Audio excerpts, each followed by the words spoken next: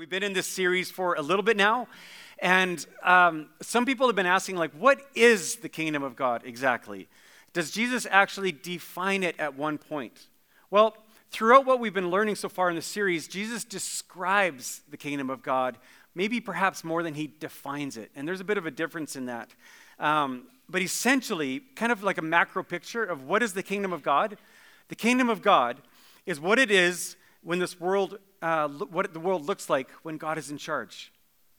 It's what this world looks like when God is in charge. Now, is God in charge of our world today? Of course. Like, God oversees all things. He's in control. But right now, it's not fully. We're in this now, but not yet. The kingdom has come, and the kingdom is still coming. And yet we see glimpses of what it looks like when God is in charge of this world. It's important to note, please note this, that the kingdom of God living is not just a call to moral living. It's not like a lifestyle choice that I'm going to say, I'm going to decide to be a good person in hopes that maybe God will like me more, or I'm going to decide just to be like this kingdom of God way sounds like a good way, as if, I decide to go on keto, or I want to be a marathon runner. It's not just a lifestyle choice that we make. I think following Jesus is actually a very high calling. And when we look at it, while some people can be incredibly encouraged by it and go like, man, that's like the perfect example, I'm inspired to be like that. Author N.T. Wright says, for as many people are as encouraged and inspired to follow Jesus, there's probably just as many who are discouraged and despaired by looking at his example, going, I can never follow that. Just after listening to Darcy up here and Ruby sing, I'm like, oh, I could do that. It's no problem. Next week, I'll just lead worship. And you'll find that I will fail miserably. It's because I can't do it. Or I can't play baseball like Vladimir Guerrero Jr. I had to throw that in for any baseball fans here. I always do hockey, I'm told. So I just wanted to do something else a little bit different today. No one knows Vladimir Guerrero Jr., but he's an amazing player. And it's like, I watch him play for the Blue Jays, and I can just get up there and crack home runs. It's like, for as much as I may be encouraged to see that, I get discouraged when I actually try. But thankfully, Jesus isn't saying that the kingdom of God is purely about our actions. It's not purely about just doing better and hoping for the best, but it actually talks about a transformation of our heart. And so as we talk about another aspect of the kingdom of God today, I want to look into another aspect of what the kingdom of God looks like. And to start, I want to introduce a girl to us who was born on August 26th, 1910, 112 years ago now. A girl by the name of Agnes Gonche Bohaxiu, born in North Macedonia. Now, when Agnes's father died when she was 8 years old, she became really, really tight with her mom. And although not from a wealthy family, she found that many times over her very simple table in her simple home, she found that she was sharing her meals with strangers, people she had never met before, and this was a regular occurrence. Her mother adopted a motto that she shared with her daughter, telling her to never eat a single mouthful unless you're sharing it with others.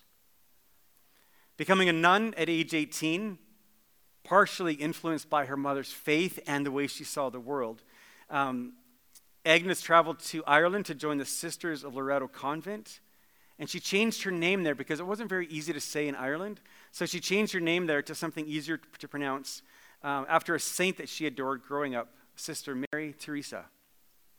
Now, just 6 weeks after being in Ireland, she traveled to Calcutta to work as a teacher, working with kids in some of the city's poorest neighborhoods. She did this for over 2 decades, faithfully as a teacher, faithfully in some very poor neighborhoods there. But she describes after 2 decades what happened to her was a call within a call. In other words, she had the call to go and be a teacher in some poor slums and areas in Calcutta. But it's there, according to biography.com, that she was riding on a train from Calcutta to the Himalayan foothills when Christ spoke deeply to her. And she felt him say to abandon her teaching work in the slums of Calcutta and to go and work serving strictly the city's poorest and sickest people. She also made her final vows with her convent, and so she changed her name from Sister Teresa to what we know her as now, Mother Teresa. She started her first very simple hospice in 1946, strictly for the chance to give the dying an opportunity to die with dignity. And I love this. She says, by blood, I'm Albanian. By faith, I am a Catholic nun. As to my calling, I belong to the world, and as to my heart, I belong entirely to the heart of Jesus. I have this beautiful drawing of Mother Teresa hanging in my office. It's a reminder to me about the kingdom of God, and that the kingdom of God looks and is described in many different ways, but when a heart is orientated towards the kingdom of God instead of the kingdom of this world, we all draw to it, and it reminds me of what this looks like. It's a tangible expression of someone whose life and heart was orientated that way. She admitted throughout her whole life that she didn't have much, but she had a willing heart and was willing to use every ounce of her being to help the marginalized around her. And so I was thinking about her life and her testimony and thinking about us today. And I want to just give us the opportunity and ask us, how is our heart orientated towards the kingdom of God, especially as it pertains to the marginalized and the poor around us? We are not living in Calcutta. We're living in Canada. It's quite different here. But at the same time, we know that we have people who are marginalized in our culture everywhere. And I hope that through today, through looking at our scripture and through a story that are going to be shared, that we would understand that we are not just the privileged few who can live our lives however we want, but that we are all called to orient our heart towards the kingdom of God. Well, we're looking in the Gospel of Matthew this morning, and we're going to look in specifically chapter 25. If you have your Bible, you're more than welcome to open it. If you don't have a Bible or didn't bring it, all of the scripture is going to be on screen, so you can follow along on here for sure. We're going to start in verse 14 of chapter 25, and it starts off a little bit different because you're like, I don't get what he's saying here. But Jesus is talking to his followers, and it starts off by saying, again, it will be like. Well, what is it? We don't know, but if we go back to the beginning of chapter 25, verse 1, it says, at that time, the kingdom of heaven will be like. So then he describes something in there. He talks about 10 virgins preparing for their bridegroom. It's kind of a weird story. We're not going to go into all of that. But through all of that, he gives another example. And so he says, again, it, meaning the kingdom of heaven. And he says this in verse 14. It will be like a man going on a journey who called his servants and entrusted his wealth to them. To one he gave 5 bags of gold, to another 2 bags, and to another one bag, each according to his ability. And then he went on his journey. The man who had received 5 bags of gold went at once and put his money to work and gained 5 bags more. So also the one with 2 bags of gold gained 2 more. But the man who had received 1 bag went off, dug a hole in the ground, and hid his master's money. So we're going to read more of this. We're going to actually read quite a bit of scripture today, which I think is a good thing. But I want us to stop along the way, and I want to just make some notes as we go. First of all, I want to just observe a couple of things out of this. Number one, what we notice out of this parable is that at first glance, this parable might seem to be all about wealth.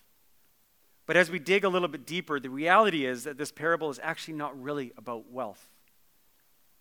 Notice how the master leaves on a trip. Now, again, in this parable, we don't know where he's going or how long he's going to be gone for. It doesn't matter. The fact is that the master is leaving on a trip, but we also know that he's very, very rich. He calls 3 servants together, and altogether he gives out 8 bags. That's quick math on my part, because 5 plus 2 plus 1 is 8. You see that there? I am pretty smart. Anyway, the Greek word here for bag is talent. So it's not just like literal bags of gold. The Greek word here is talent, and actually talent was an actual currency, just like the Canadian dollar or US dollar. This was an actual currency used in the New Testament culture. And a talent at that time was worth 20 years of an average salary. So, looking at Statistics Canada, I checked it out. The average salary in Canada last year, does anyone want to take a guess? Average salary? $65,000. Darren wins. Good job, Darren. $65,000. So, altogether, times all this put together, the master is giving out to his servants $10 million by today's standards. That is a significant amount of money that he's just calling 3 servants to and just giving it out. So let's understand this. This is a lot of money. He's not just asking the servants to feed the cats, and make sure the pipes don't burst while he's gone. That was for all of you prairie people who understand that. I guess although it did get cold enough last year here, the pipes, some did burst, but it's not just menial tasks that he's asking. He's saying this is a significant amount of money, and I want to give it to you. He's entrusting a lot of money to his servants because he leaves. He doesn't check on them until he gets back. But notice here what happens, his response when he finally comes back. It says, after a long time in verse 19, the master of those servants returned and he settled accounts with them. All right, come forward, guys. Come here. Let's go. I want to see how you did. In verse 20, the man who had received 5 bags of gold brought the other 5. Master, he said, you entrusted me with 5 bags of gold, and see, I have gained 5 more. And his master replied, well done, good and faithful servant. You have been faithful with a few things. I will put you in charge of many things. Come and share my master's happiness.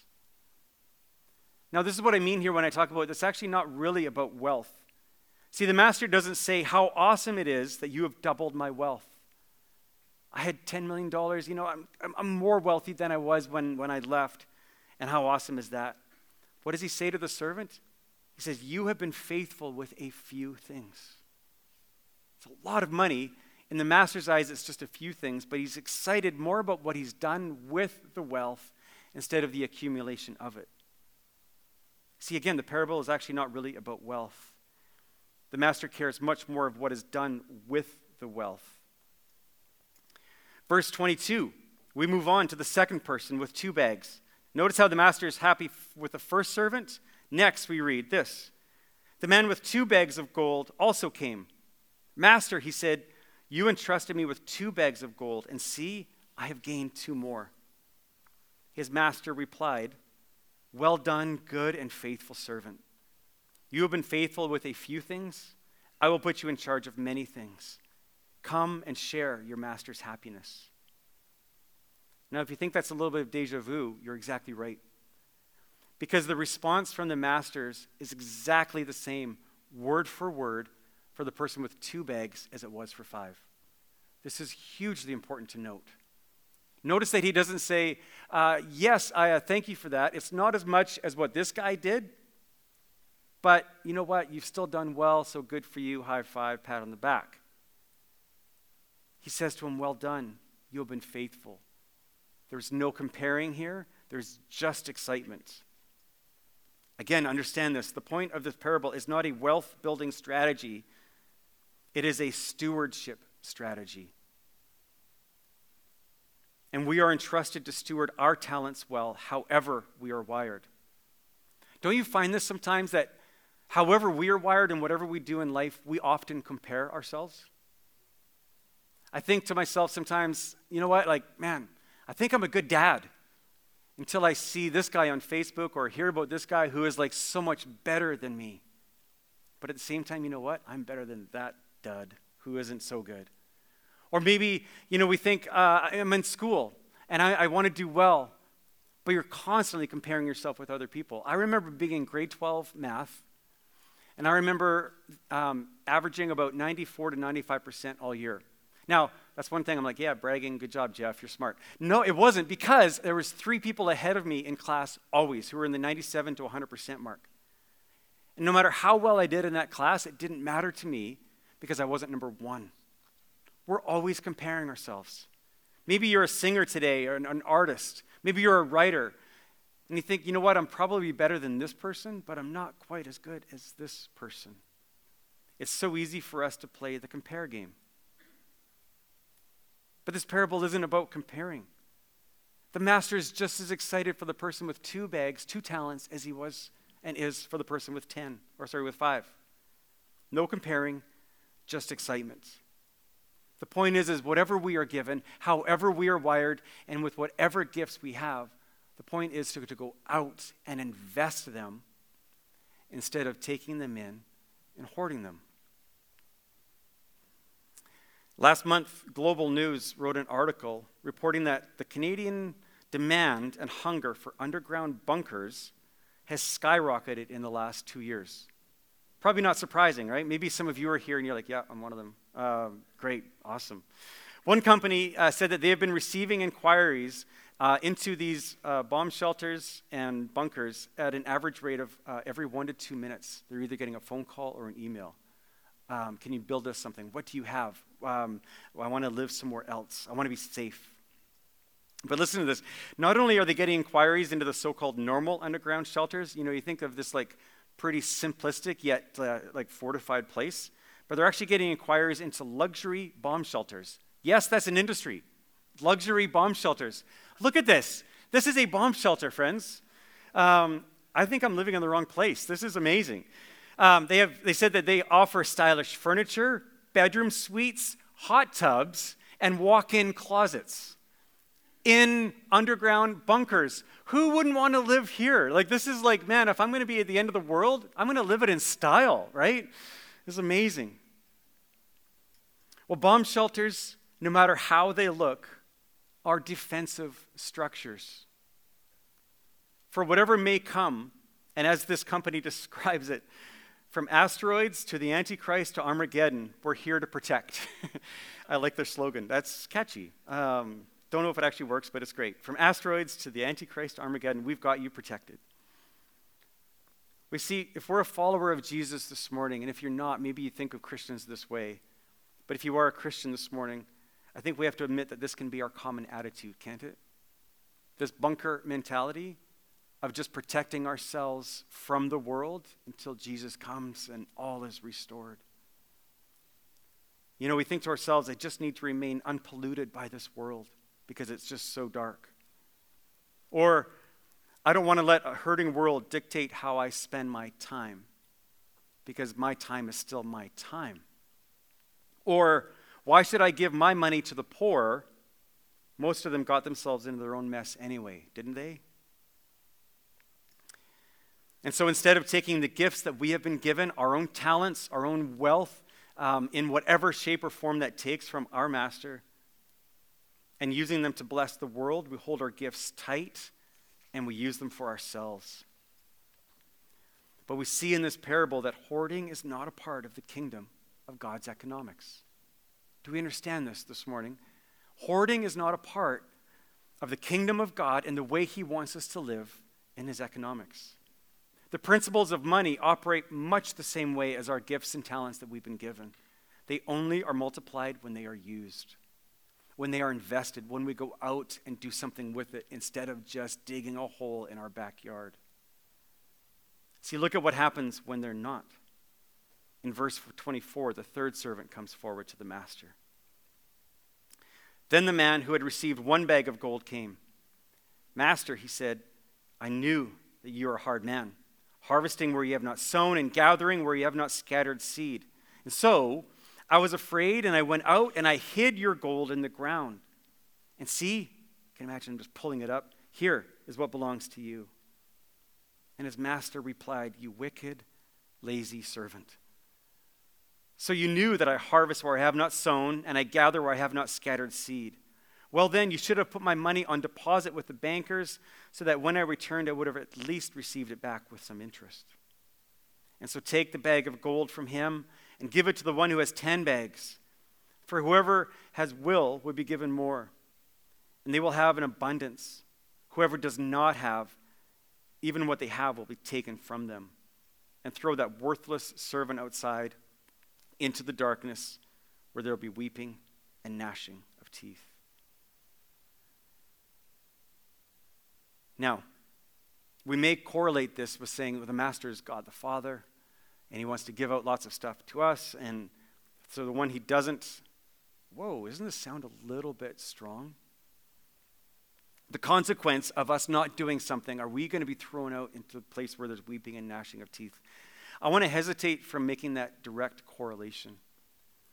We just don't know, and we have to understand Jesus is talking about a parable here, so we can't make straight lines and understand these things perfectly. But I do want to say, we have to wrestle with this idea that there are consequences for us not going out and investing.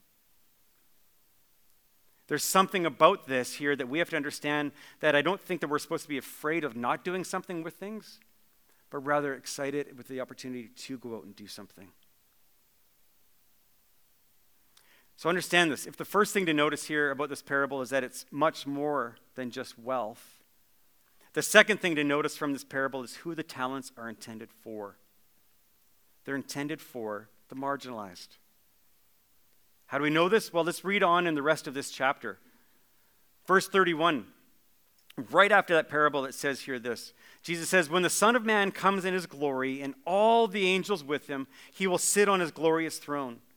All the nations will be gathered before him, and he will separate the people one from another as a shepherd separates the sheep from the goats.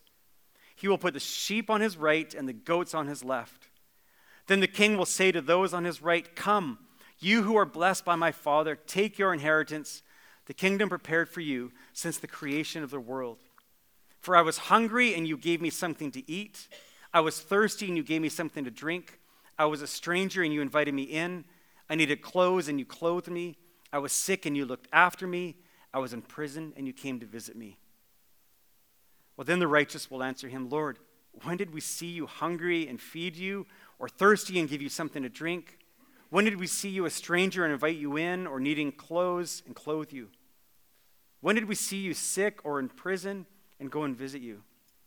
The king will reply, truly I tell you, whatever you did for one of the least of these brothers and sisters of mine, you did for me. Jesus is freely saying here we live in a very broken world.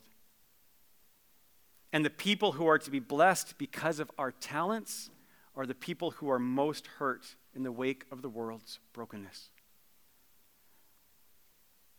That they're all over the place, and they come in many different places in life. But the talents that we have and are to invest in are to be directed towards the marginalized and the poor. Jesus says this right here. Who are they for? He says, for I was hungry, and you gave me something to eat. I was thirsty, and you gave me something to drink. I was a stranger, and you invited me in. I needed clothes, and you clothed me. I was sick, and you looked after me. I was in prison, and you came to visit me. What's the common denominator of all of those? They're marginalized people. They're people in need who don't have on their own, and they need help. We have people who are marginalized in our culture all the time. Maybe these are the people that we avoid eye contact with at a red light as we see them walk on the meridian. Or maybe we pass by, especially maybe in downtown Vancouver, we go on a date and we're just like, just walk on the other side of the street and get around them. It's the people that maybe we don't associate with. Maybe we look down and judge because they've committed a crime. But these are people in need. What's beautiful about Jesus' ministry is that he spent so much time with the poor and the marginalized. See, in the book of Luke, for instance, we read about the very first things that Jesus did in his ministry years. So he's 30 years old. He goes out and does ministry in the world in 3 years. And these are some of the first people that he meets and ministers to. Someone possessed by a spirit, a lady dying from a fever, a man struggling with leprosy, and a paralyzed man, all who he heals and deals with. What do all of these people have in common? They're outsiders. They're in need of the kingdom of God. About 800 years ago in medieval times, trading ships between Africa and Europe took place all the time, bringing all sorts of goods with them.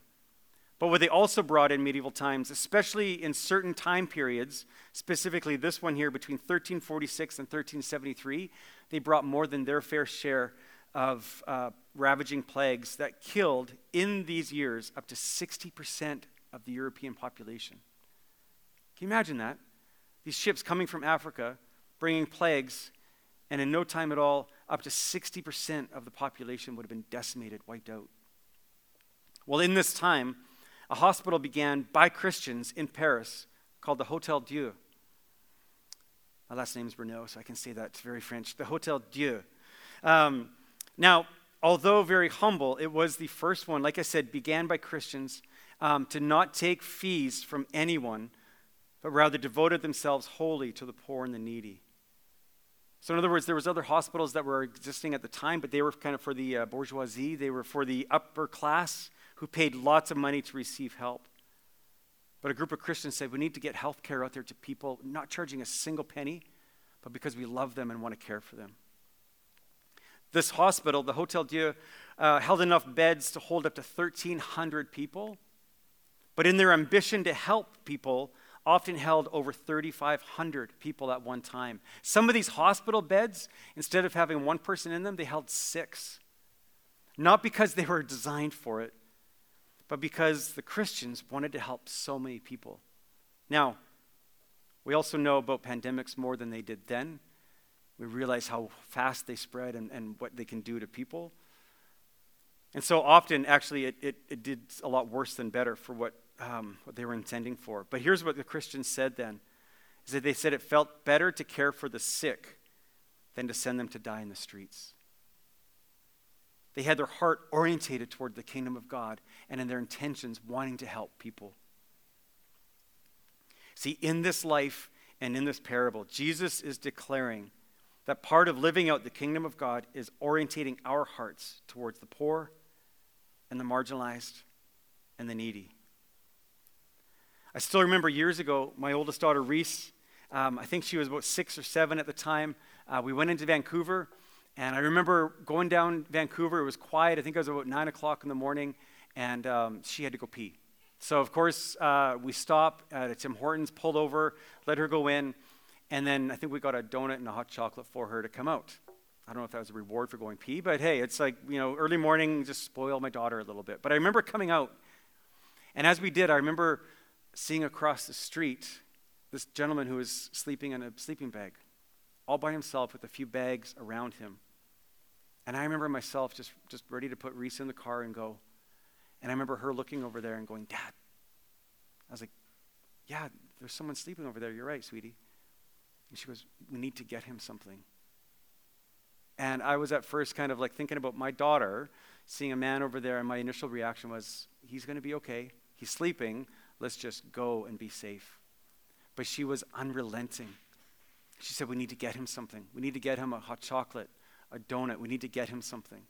And she said, can I give mine? Can I give mine to him? And I just was like, oh man, I need so much to learn from my daughter. So instead of taking hers and giving it, I went and got another one from inside. And we went over, and she was the one that put it by his feet, the hot chocolate and the donut in a bag. And then we walked back to the car. Didn't want to disturb him, and we left. And I thought to myself, there's a heart that's orientated towards the kingdom of God, describing a beautiful way of how we are supposed to live. Now, I understand that in our world today, there's also this tension of this reality of a book that was written. It's called When Helping Hurts. Because of my saying from here, we go out and we help every person who's in need and just give them money and just let them do with it what they want. It's not what I'm advocating for at all. There is times when we know that people who are in addiction can often use their means of getting things and go often and use it for unhealthy things. But what I am saying today is that I think so many times we might be like I was that morning at Tim Hortons with my daughter and just be willing to just pass on by without even giving a second thought.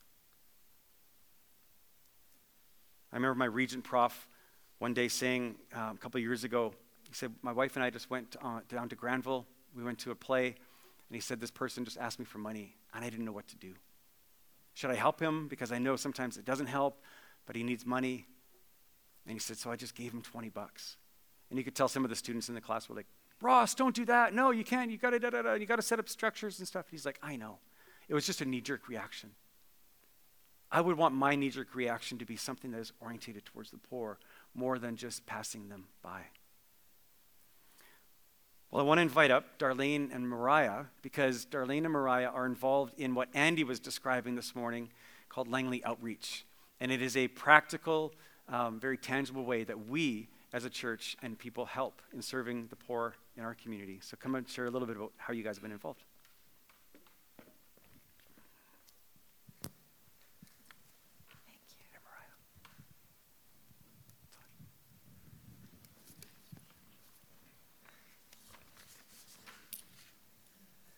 Well, good morning. I think what Andy shared in the video is just so amazing. He is such an incredible guy, and just his heart for the poor is amazing. So, I'm sort of the Pancrats delegate. We've been involved with street ministry for about 20 years. We worked with Night Shift for a while, and then 7 years ago we've come across to Langley. I'm also involved with mobile clinic. I'm a nurse, and I volunteer on a mobile clinic in Surrey and in Langley. So that's kind of using some of my expertise, I guess. So I just wanted to say that the message this morning was just so powerful. You know, Jesus in his early ministry, even some of the first things that he did when he came back to Nazareth after being tempted in the desert, he went into the synagogue, he stood up to read, and someone handed him the scroll of Isaiah, the prophet of the Old Testament, whose words throughout promise the coming kingdom and the coming king. And Jesus read from Isaiah this is what he said. The Spirit of the Lord is on me because he has anointed me to proclaim the good news to the poor. He sent me to proclaim freedom for the prisoners and recovery of sight to the blind, to set the oppressed free, to proclaim the year of the Lord's favor. So that was his mandate. He was anointed to speak and to serve the poor. So that is the kingdom of God right from the very start. I just wanted to also say, who are the poor? When Jeff called us and said, would you just share a little bit about how you sort of feel like the people on the street are part of the kingdom of God? Who are the poor? I want to just say also from Luke 6:20 and 21, blessed are you who are poor. Jesus is addressing his disciples at this point. But he's saying, blessed are you who are poor. That's definitely not the mandate of our society, is it? It's like we want to be able to earn as much money and have all the perks. Blessed are you who are poor, for yours is the kingdom of God. Blessed are you who hunger now, for you will be satisfied. Blessed are you who weep now, for you will laugh. This was the message that Jesus carried throughout his ministry and the people that he addressed. Who are the people? Who are on the streets of Langley, Surrey, Vancouver? People like me and you. People who have lost the ability to find enough of what they need to survive. Safe food, safe drinking water, safe shelter, clothing, a voice for change, someone to encourage them, and love them, and give them hope. And in the 15 some odd years of working on the care bus, I have met people who are on the street who were CEOs of companies, who were lawyers, who were graduates from universities, hardworking men and women who have become injured on the job and workman's compensation runs out. They no longer can purchase something that will help their pain, so they go to the street. So there are people like you and me, and I think that it's really important to know that God in his mercy has placed us in a position where we can share our talents with people on the street. I have one story. This is about a volunteer. So this young friend of my daughter's wanted to know what street ministry was and what was this all about. So he came with me one time. I was on the care bus and he was out with the volunteer team. Anyway, he came to me and he said, he's not from a Christian home, knows absolutely nothing about the gospel, but wanted to volunteer. And he said, I said, and what are you up to? What are you doing with the volunteer team? He said, well, I'm not exactly sure, but can I ask you a question? I said, sure. He said, what's a prayer request?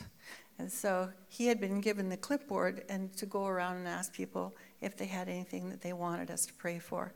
And at the end of the night, everybody gets together, including all the street people who want to, and they're prayed for. So you can understand that even people who go and just show up, can learn a lot about about the Lord. So that's a really encouraging thing. I think that's good for now. I'm just going to turn it over. I've just been so amazed with Mariah and her interest in the working with the poor. So I started out this school year with setting a spiritual goal with the focus on somehow loving on the homeless. I initially hoped to serve in Vancouver because that is where I was most aware of people being in need. But then I learned about Langley Outreach because there was an information session at the NLCC Walnut Grove campus. I already knew Tom because he was my Sunday school teacher in grade 4. So after hearing about what Langley Outreach does and that there was a need to serve most Sundays of the month, my mom and I signed up, and we've been participating fairly regularly since March. The first Sunday we arrived, we didn't really know what to expect, but it was super fun, and we made 10 batches of cookies, and we got to meet lots of other people while we were helping bag desserts and wash dishes and many other things. And there's something that we haven't done yet, which is serving the food to the people out of the Friends of Langley Vineyard Church, which is where they help serve out of. And my mom and I plan to do that soon. But the more behind-the-scenes job of prepping the food and washing the dishes is just as important. So for school, I have made a pamphlet that gives lots of information about it and how you can help. So it's at the back table over there if you want to help, and there's contact information on the back.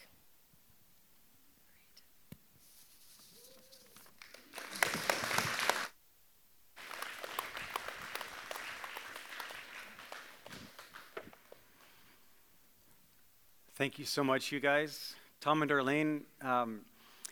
Darlene she oversees our coffee ministry, so if you drink good coffee and enjoy it, she's the one to thank for that. She gives leadership to our teams, and Tom heads our volunteer breakfast every single week. Our volunteers eat like kings and queens here, so thank you guys. But it's so cool to hear like your heart for the poor and the marginalized who are in need, and thank you for defining that so well, Darlene. And Mariah, so good. We need to learn so much from you and what your heart for the marginalized is as well, and we so appreciate that. Where do we go from here? What does this look like for us? I don't know. I don't have a list of things that we can do and we will do. I want to just ask us, though, how can we put our lives more in touch with those who are in need? With those who have been maybe harshly affected by the hardness and the difficulties of this world? One of the things that I love that we do is that we help families in need in this school. So we have a relationship set up with the principal here that if there's a family in need, they don't have the resources here to help them, and so they will call us as a church, and we have never left a family in need yet.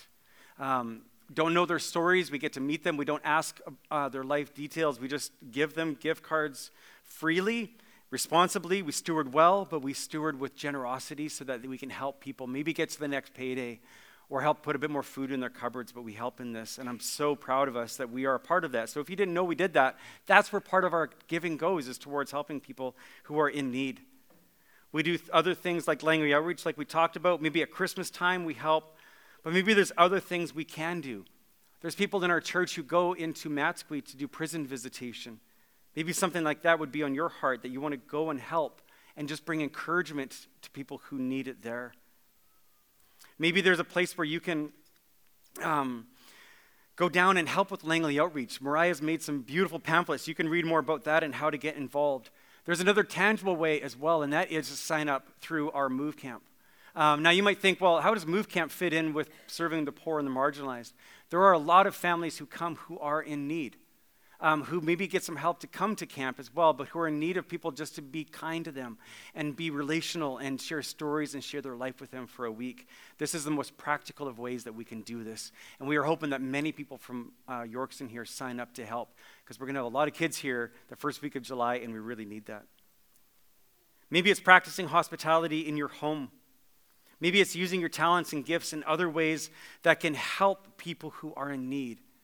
But maybe today we just leave and we say, God, how is it that you want me to use the talents, the gifts and things that you've given me and how I'm wired in order to go out and bless the world instead of just hoarding and making my world bigger. Let's pray together.